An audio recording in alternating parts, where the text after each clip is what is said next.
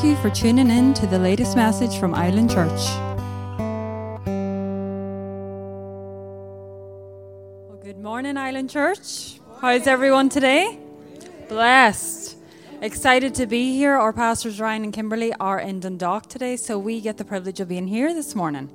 So we're very grateful to be here. So just to open up this morning, I always pray and ask the Lord what He wants me to share, because I think it's important. Whatever He wants, it's not what I want. But you know, He put it on my heart just to talk about the armor that we have.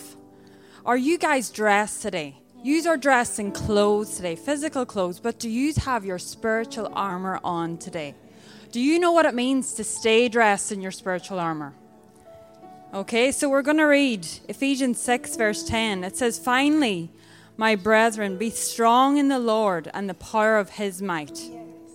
Put on the whole armor of God, that ye may be able to stand against the wiles of the devil." That's his methods, that's his tactics, so that we can stand against his tactics.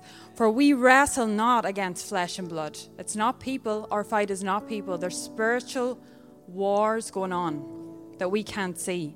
"But against principalities, against powers, against the rulers of the darkness of this world, against spiritual wickedness in high places. Wherefore, take unto you the whole armor of God." There he's saying it again. "That ye may be able to withstand in the evil day." What's an evil day? Well, the evil day is any day that has evil in it. It's that simple. You know, if you've received a bad report, if you're just being attacked in your mind, that's an evil day. "And having done all to stand, stand." It says, "Stand therefore, having your loins girt about with truth, and having on the breastplate of righteousness, and your feet shod with the preparation of the gospel of peace." It says, "Above all, taking the shield of faith, wherewith ye shall be able to quench all the fiery darts of the wicked." Now that word "above all" in the Greek is epipazin, okay? And it doesn't mean that your shield of faith is the most important piece of your weaponry. But what it does mean is your shield of faith covers all. Your shield of faith is out in front of you. If you can picture it in your head right now, our shield of faith is supposed to be right out in front of us, covering us. It covers all of your life. It's not supposed to be something that you just timidly hold at your side or behind your back. Because what happens when you have it behind your back? What happens when the devil comes at you? Because we have a really real enemy out there who is not passive in his attacks against us. He is looking to defeat you completely. Okay, so we must have our shield of faith out in front of us. Okay, and when it says taking the shield of faith, that means sometimes we have a tendency to drop it and we can take it back up. But like I says, it's so important for us to keep that shield of faith up, to keep the rest of our armor off. It's not armor that we take off and put back on. It's something that we keep on. We have to keep it on. And you know, it's our responsibility to keep it on. It's not God's responsibility. You know, people have said to me before, "Oh, I've been praying, Lord, I've been praying for this and that, and you're just not answering my prayers." No. God has already done everything that He's going to do. He really has. He has given us everything that we need to withstand every attack from the enemy. So it's our responsibility to walk in the victory that He's already given us. One of the ways that we can walk in that victory is to keep our armor on. And if you notice, most of this armor that we have is actually, it's defensive. Why is that? It's protecting us because we have the victory. We have it within us. So we are protecting what we already have. So when Satan comes to attack us, we read further down, it says, "And take the helmet of salvation and the sword of the Spirit, which is the word of God." So if he gets close enough to you, you take the sword of the Spirit. "Praying always with all prayer and supplication in the Spirit, and watching thereunto with all perseverance and supplication for all saints." Prayer is powerful. Prayer is so powerful. Okay? And when we just, going back to faith again, okay? We have been given the measure of faith. You might look at someone and think, well, it's easy for them because they have more faith than me.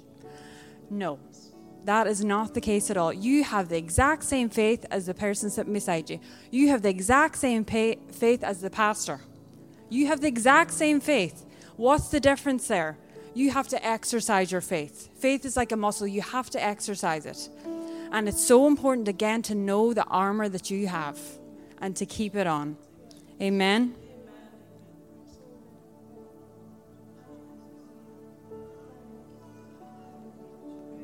And I just wrote there.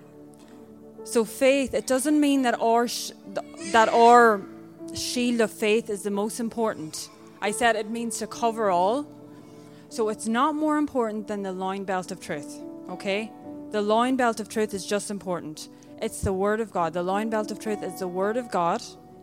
Romans 10:17 says that faith comes by hearing, and hearing by the Word of God. They're all linked.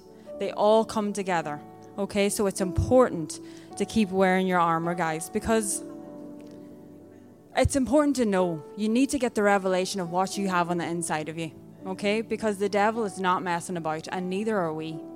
Jesus is coming back for a glorious church, and I believe we are that glorious church. Amen. So what better place to be this morning than to give him all the glory and all the praise for what he's already given us today, okay? So praise God. Father, we just thank you, Lord. We thank you, Father God, for your precious word, Father. We thank you, Father God, for the spiritual armor that you've given us, Father God, to resist the devil and all of his tactics, Father God. We thank you, Father God, that we are victors because of Jesus. We thank you for Jesus this morning, Lord. We thank you for who you are to us, Father. We thank you for the privilege of being called your sons and daughters, of being able to come here today, Father God, just to worship you in spirit and in truth, Father. We thank you for your word today, Lord, that it goes forth in power. We thank you, Father God, for lives to be changed today. I thank you for hearts to be ready to receive, Lord. All ears to be open, Lord, to hear what you have to say, Father. And lives to be changed, Father God, leaving here. Whatever you've come in with today, Father God, I thank you, Father God, that these people will leave it at your feet today. They will not walk back out that door with that baggage, Lord. They will leave that depression, that anxiety, whatever it is that's coming against them, Lord, that they will realize, Lord, that they have that power within them. We thank you, Lord, for what you've given us, Father God, that you did not leave us defenseless, Father. We thank you, Father God. Thank you, Lord, for the service today, Lord. We thank you for your Holy Spirit. Holy Spirit, have your way here today. And we are fully expectant and excited for what you've planned, Lord. In Jesus' name, we give you all the glory, all the praise. Amen.